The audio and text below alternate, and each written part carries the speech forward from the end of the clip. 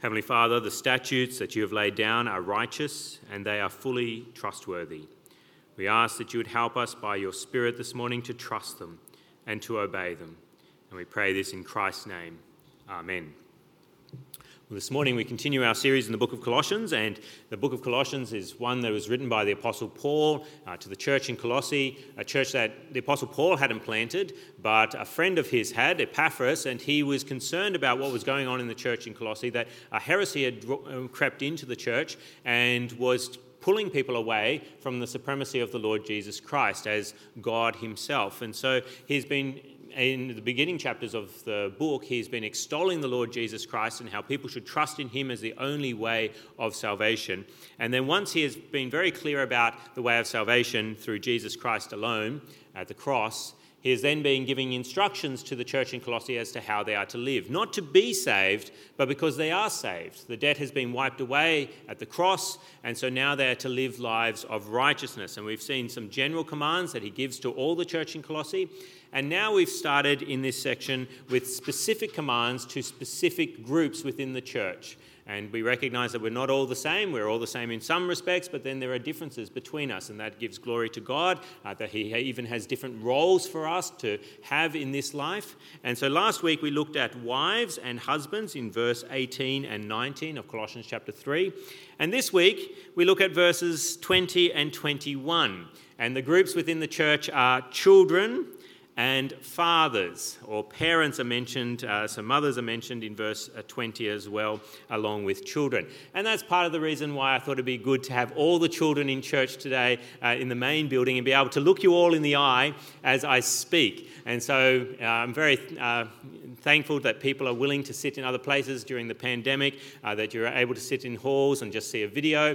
But generally speaking, we do have the children outside the main building so that they can, if they make a bit of noise, they don't disturb others so much. And so I've been very thankful, children, that you've been willing to sit in other parts and just watch a video for the last couple of months, really it is. But I thought it'd be lovely to have you here in the main building today.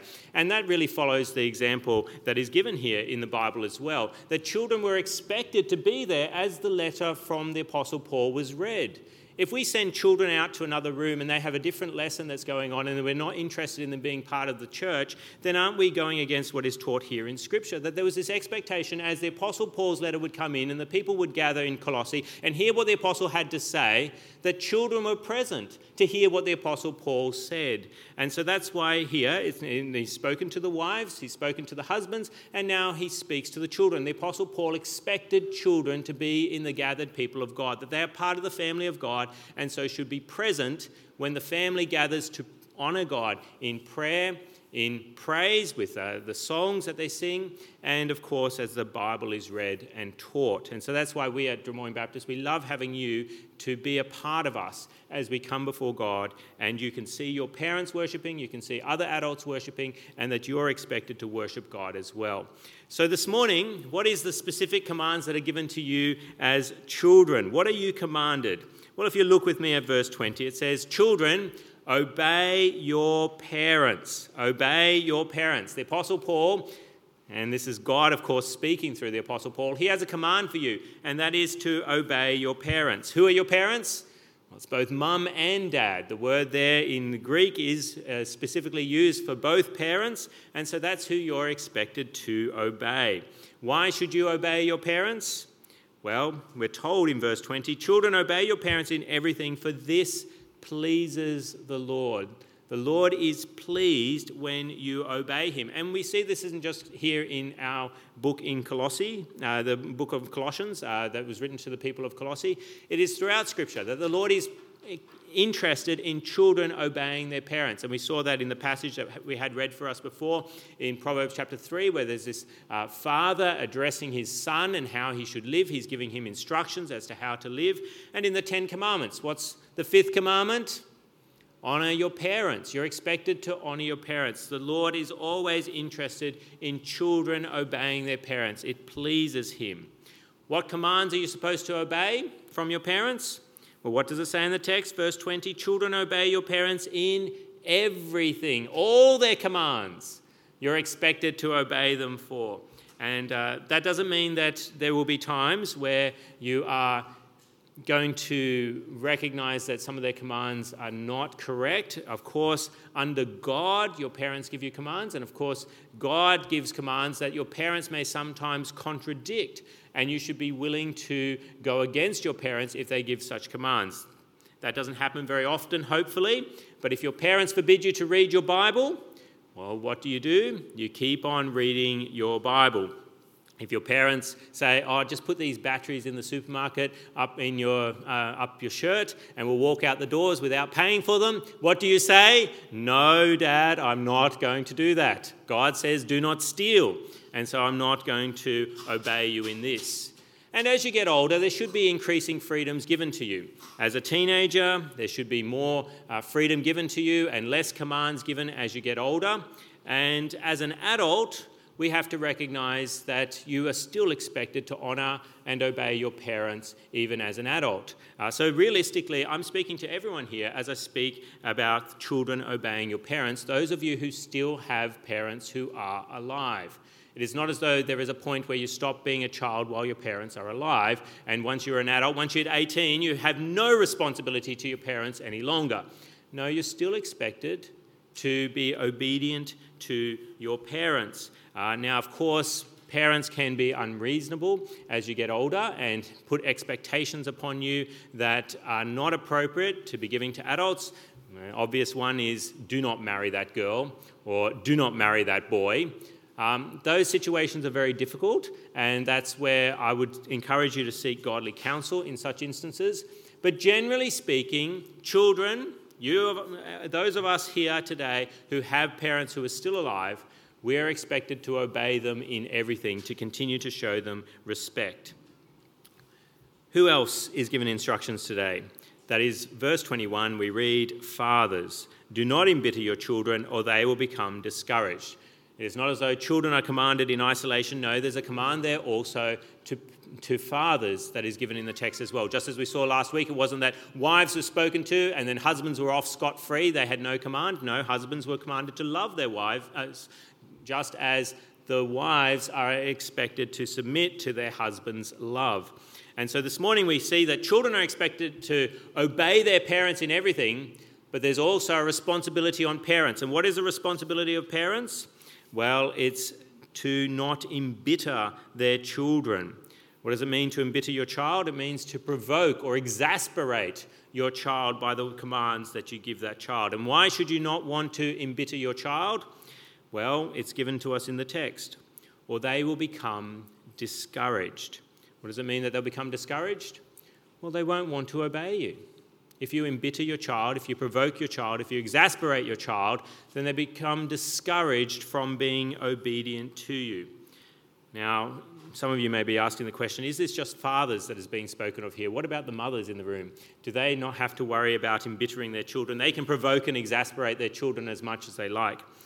Well, no, I think the understanding here is that mothers have to obey this command as well. But there's a particular responsibility given to fathers in the home about this matter. Because interestingly, in verse 20, the word parents there is the Greek word for parents. And the Apostle Paul could have easily said in verse 21, parents. But instead he chose the Greek word that is used exclusively for fathers. And we recognise from the teaching of Scriptures that fathers are the head of the home.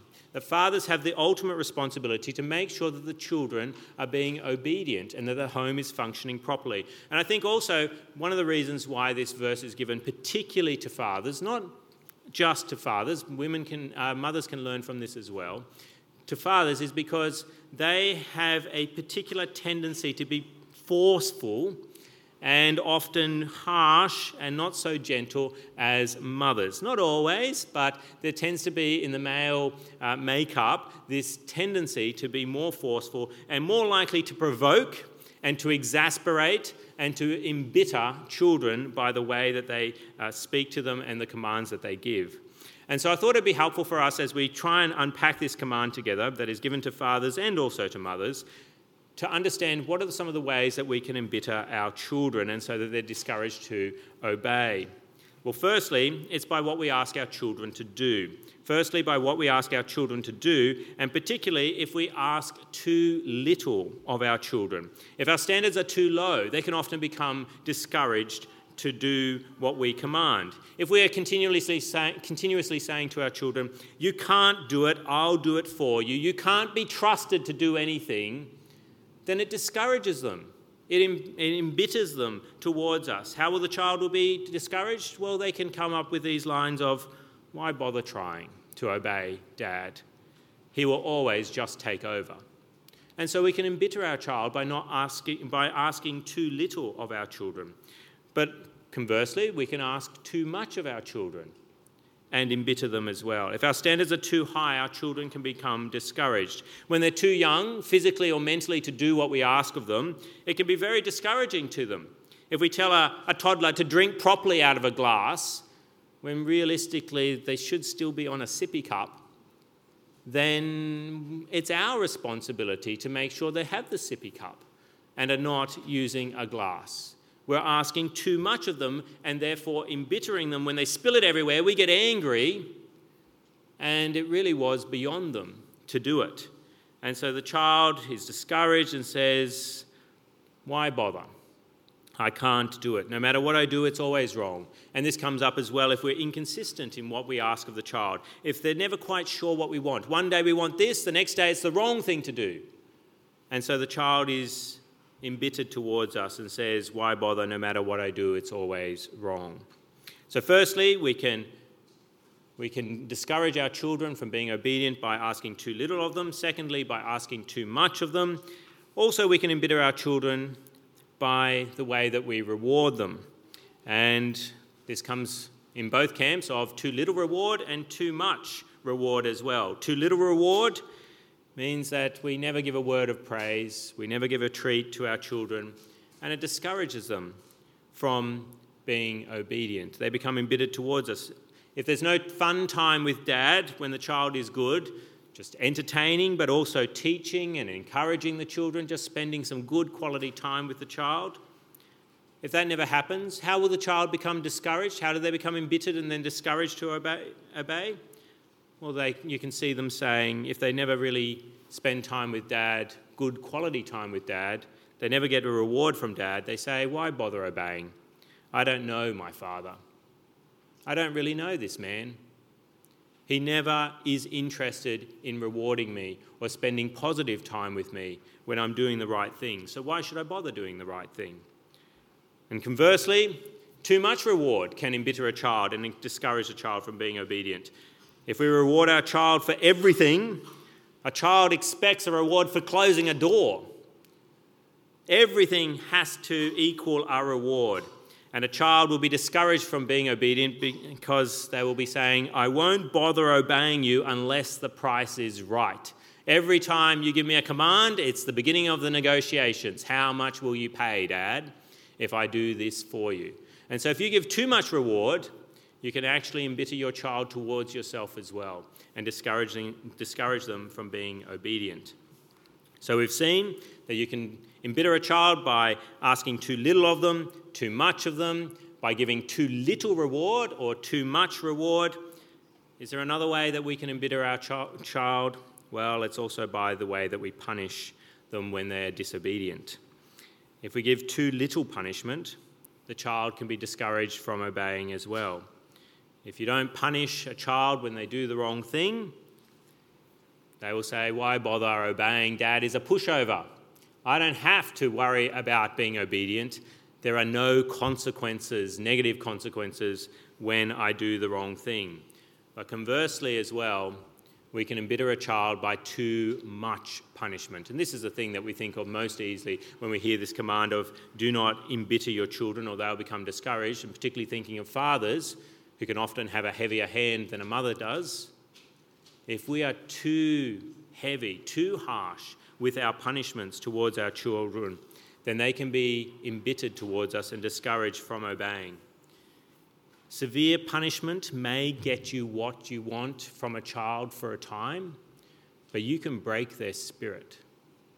And eventually, they will be thinking in their minds, "I'm not going to obey Dad soon I'm going to leave home and get out of this place as quickly as I possibly can and never look back. I may obey while I'm under this roof, but there will come a time where I will never obey again, and I will never have a relationship with that man who has hurt me so badly. And that is a way, of course, that we can embitter a child, and they will become discouraged from being obedient in the home, but also probably for the rest of your life. And so, children, I want to address you this morning as well, and I want to point out at this point where we talk about heavy punishments. If you think a parent is scary and you hate them and you do not love them and feel you can't talk to anyone about it, then I encourage you to talk to a teacher at school, call a helpline, which we do have available in our country, which is a wonderful benefit, or talk to one of the elders at your church. That is Ray, Danny, Josh, myself.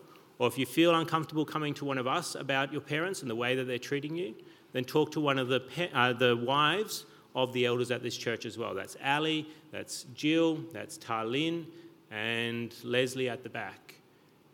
We have all received child protection training. We have some idea of what we should do in very difficult situations and who we can talk to so that you are safe. Now, I know I've taken a bit of a presumption this morning by talking to the children directly in this church in this way.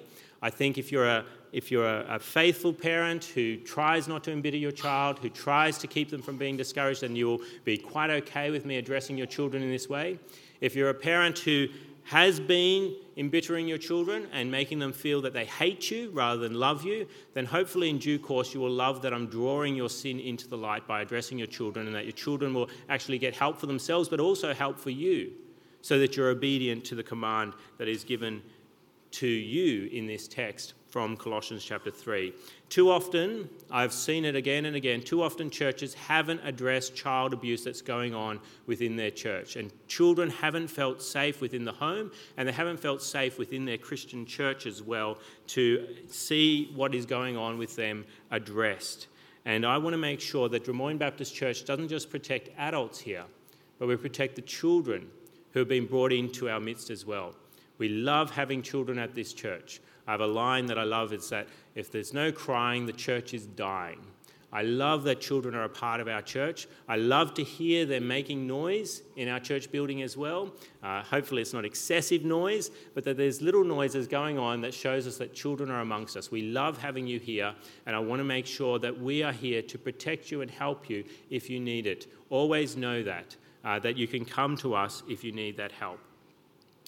So, children, you're to obey your parents. Fathers, mothers, do not embitter your children or they will become discouraged. What do you do if you don't live up to this? If you're conscious this morning that you haven't been obeying your parents, or you're conscious that you have been embittering your child and leading them to discouragement, what are you to do? Well, children, say sorry to your parents when you don't obey them. Say sorry. And parents, this is a tough one. You need to learn to say sorry to your children. It requires a lot of humility, but sometimes you have to come to your child and say, I'm sorry. I shouldn't have gotten as angry as I did. I'm sorry. I shouldn't have punished you in that way. I'm sorry. I held you to a standard that was beyond you. Please forgive me. It's hard to do. I've been there. I've done it. But it's something you need to do. When we sin against one another, what are we supposed to do?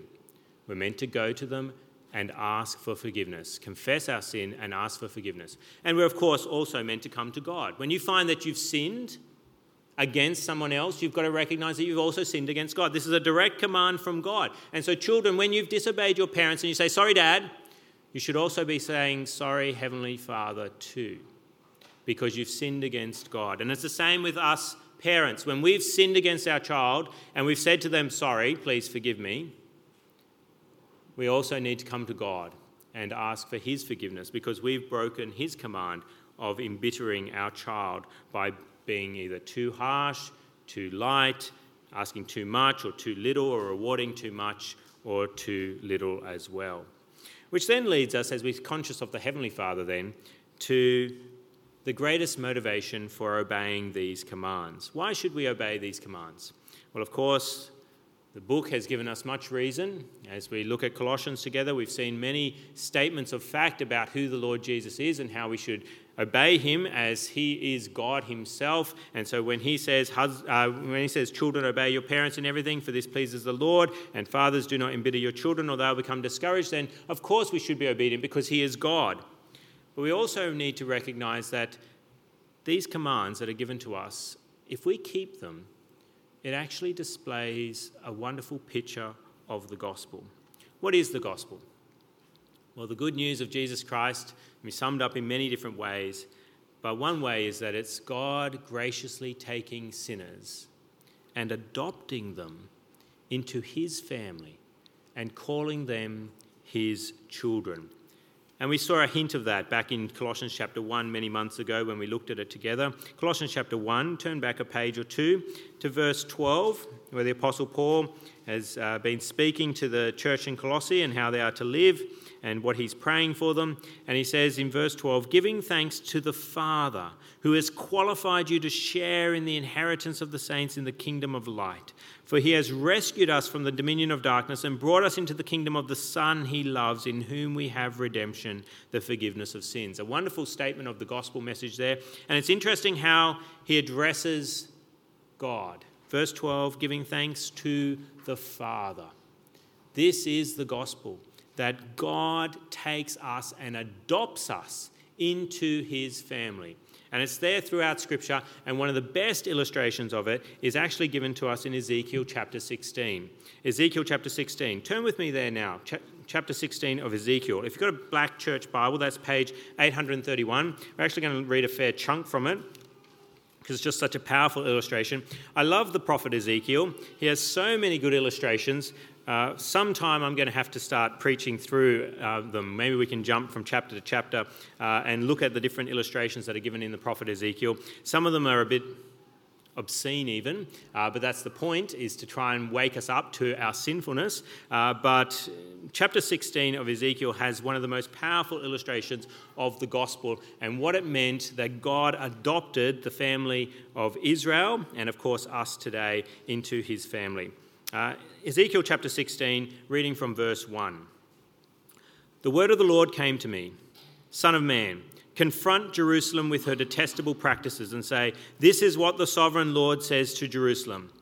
Your ancestry and birth were in the land of the Canaanites. Your father was an Amorite and your mother a Hittite. On the day you were born, your cord was not cut, nor were you washed with water to make you clean, nor were you rubbed with salt or wrapped in cloths. No one looked on you with pity or had compassion enough to do any of these things for you. Rather, you were thrown out into the open field. From the day you were born, you were despised. Then I passed by and saw you kicking about in your blood. And as you lay there in your blood, I said to you, live. I made you grow like a plant of the field. You grew up and developed and became the most beautiful of jewels. Your breasts were formed and your hair grew, you who were naked and bare. Later I passed by, and when I looked at you and saw that you were old enough for love, I spread the corner of my garment over you and covered your nakedness.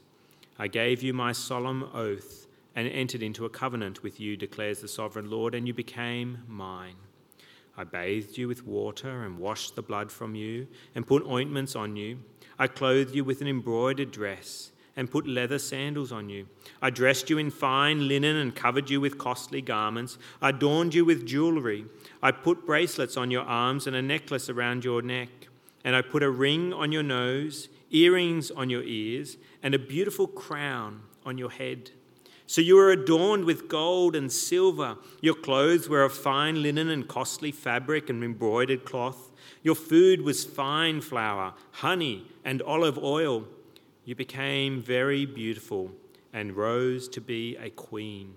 And your fame spread among the nations on account of your beauty, because the splendor I had given you made your beauty perfect, declares the sovereign Lord.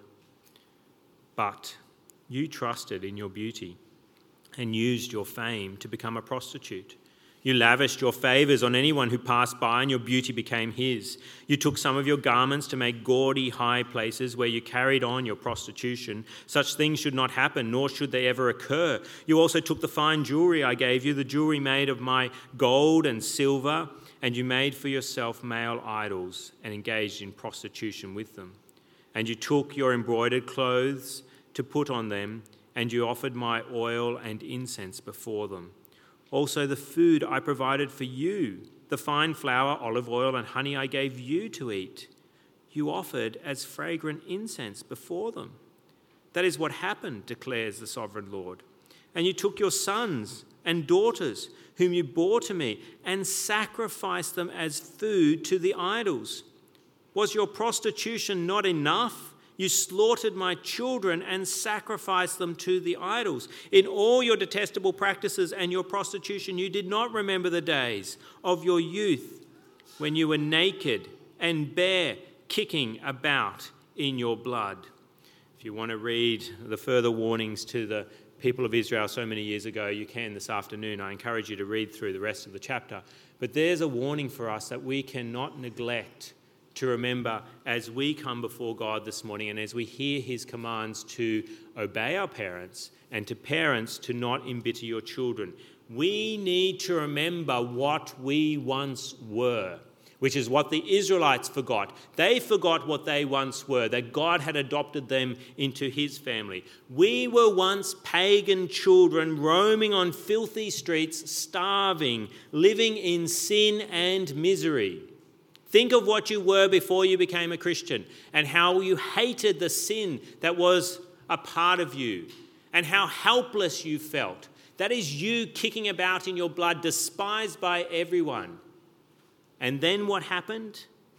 What happened? What are you now? What has happened to you? Well, God has saved you through the blood of Christ. Through the precious blood of the Lamb, you have been washed. He adopted you into his family, not because of anything you had done, but because of his love. He adopted you into his family. He washed you. He poured ointment on your wounds as you felt so terrible about your sin. He clothed you in rich garments of the Lord Jesus Christ. And now he provides for your needs day by day, continuously. He smiles on you as a child. He speaks to you through his word graciously. He even sings to you. There are songs in the Bible to his people about the way that he loves you and cares for you. Yes, as a father, he gives us little trials to test us and to strengthen us, like a father letting go of the bike seat as the child learns to pedal the bike on its own. He lets it go so the child is strong. He gives us little trials along the way, but never to the point that we become embittered and discouraged towards him and that we don't want to obey him. And he rewards and he punishes us. He gives us great rewards when we do right, and he still disciplines us because he loves us and he wants us to grow and become more and more perfect as he is perfect. It's so wonderful to have a heavenly Father who never does wrong to us. He never asks too little of us. He never asks too much of us. He never rewards too little. He never rewards too much. He never punishes too little. He never punishes too much. He's always perfect in his relations to us. We as parents, we must walk the difficult road of trying to be in the middle, not too much or too little of either. Why do we walk in the middle road? Because the Lord himself walks in the middle road and does absolutely right to us at all times as his children. And so if we remember this, if we remember what we once were, that we were filthy, kicking about in our blood, despised by everyone, but what we are now we remember as well, that we have been loved by God, adopted by God, not because of anything we've done, but because of what he has done. Then what will happen? Well, we will be led to trust and obey him as our heavenly Father, not to gain a place in God's family, but because we are in his family. This goes against all the teachings of works righteousness. Other religions teach you, You must do this, this, and this, and then God will let you into his family.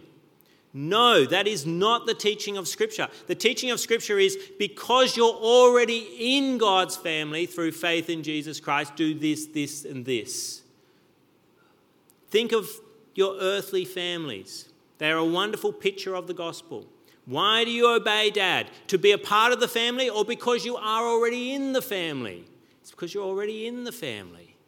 And that is the picture of the gospel that we have given to us by God. Your family really isn't about you and your personal happiness, just as your marriage isn't really about you and your personal happiness, as we heard last week. It's about displaying the gospel message to the world so that when they hear about the Heavenly Father, they go, yes, I want that too, because I know what it is to have a Father who loves me and cares for me and looks after me.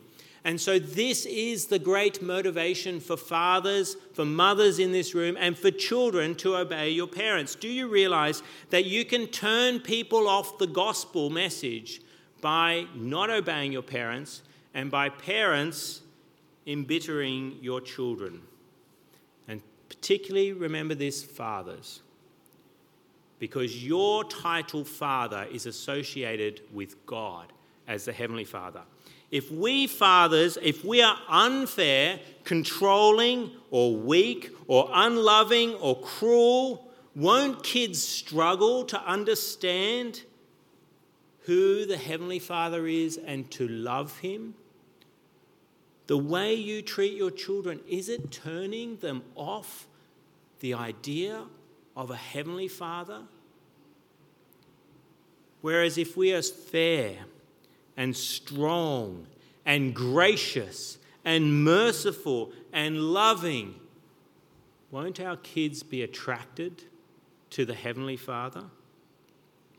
So let's not just speak the gospel to our children. Let's live the gospel in our homes and attract our children to our Heavenly Father by the way that we live with them. And I think this is the greatest motivation that I can give you this morning. I can quote all kinds of statistics to you this morning. And that's what I've heard. I listened to a bunch of sermons on this text this week. And a lot of them are about how many children are incarcerated as a result of their parents never giving them any kind of punishment. How many children are entitled and doing daft things with too much money because their parents gave them too much. I can quote all those kinds of statistics to you. And yes, it's very helpful to understand that if you don't discipline your child, that the police force will eventually discipline them for you. And that'll be a great disappointment to you. And yes, that's something that does encourage us to discipline our children. But ultimately, the reason we as Christians should want to follow the commands of Colossians chapter 3 and verse 20 and 21 is because it displays the gospel, and we want our children to love the Heavenly Father and understand what it means to be adopted into God's family. Now, if you're outside of God's family this morning and you're here amongst us, I love that you're here with us, but I want you to understand your vileness, your hopelessness, if you do not have the Heavenly Father. Now, I understand some of you may be totally turned off God when you hear that He is a Heavenly Father. If you've had a father who was harsh and unloving, or maybe you've watched too many of those TV shows that seem to come out of Hollywood that make out that fathers are bumbling idiots and are not worthy of your respect. And so when you hear of Heavenly Father, you don't know what to do with that. You don't know how to be attracted to one who is called Father. Well, recognize that the earthly fatherhood that is given to us, even at its best, think of the best possible father, a father who's always fair and just, but also loving and merciful. That's a pale shadow of the true fatherhood. The true fatherhood is not here on earth. It's up in heaven, our Father in heaven. And it's sad when the shadow is much more darker than it should be. But understand that if you continue in your ways outside God's family, if you do not recognize God as your Heavenly Father, then you are wretched, blind, and pitiful. You're kicking about in your blood. You're despised by the world eventually, and you're despised by God if you continue to reject him. So I encourage you this morning, if that is you, come to God now and ask him to adopt you into his family. Confess that you need a heavenly Father, that you need a Father who will be kind and gracious and merciful to you, but also just and fair, giving you rewards, giving you punishments as you need them. You need that heavenly Father. Come to him and trust him now. Ask him to accept you for all your faults, that they are washed in the blood of the Lamb and wiped away. Ask him to clothe you and wash you and accept you into his family, so that you can enjoy the great privilege of having a heavenly Father who loves you and cares for you and grants you eternal life, and one day will take you to his heavenly home where you can rejoice with him for all of eternity. Let's come to God in prayer. Let's speak with him now. Heavenly Father, we do indeed praise you as our loving Heavenly Father. You saw us in our sin and our misery, and you adopted us. You washed us and you clothed us. You fed us and cared for us. We ask that you would forgive us for not remembering what we once were and what we are now, and so not obeying you out of a love for you. Lord, we pray that you would continue to remind us of the fact that you are our Father. We pray that we would love to pray the Lord's Prayer and be reminded of those first words, our Father, and the great privilege that is attached to them, and so that we would come before you and be obedient all our lives. But Lord, we pray for anyone here this morning who does not know your fatherly love, who may even be turned off yourself by the way that their earthly father treated them. Lord, we pray that they would know that that is not true fatherhood, that they would know that you are the true Father, and that you're a loving Father, that you're a merciful Father, that you're a just and fair and kind Father. And so, Lord, we pray that they would call upon you now to adopt them into your family. And Lord, we ask that you would help us, children and parents who are here this morning, to display the gospel. Lord, we pray that we would want to be good parents and good children, because we want to show the world what it means to have a heavenly Father adopt us into his family. And so we want to make sure that we do not embitter our children so they become discouraged. And Lord, we pray that this would help people to understand that we should never come before you and be discouraged, because you never embitter your children. And we pray this all in Christ's name. Amen.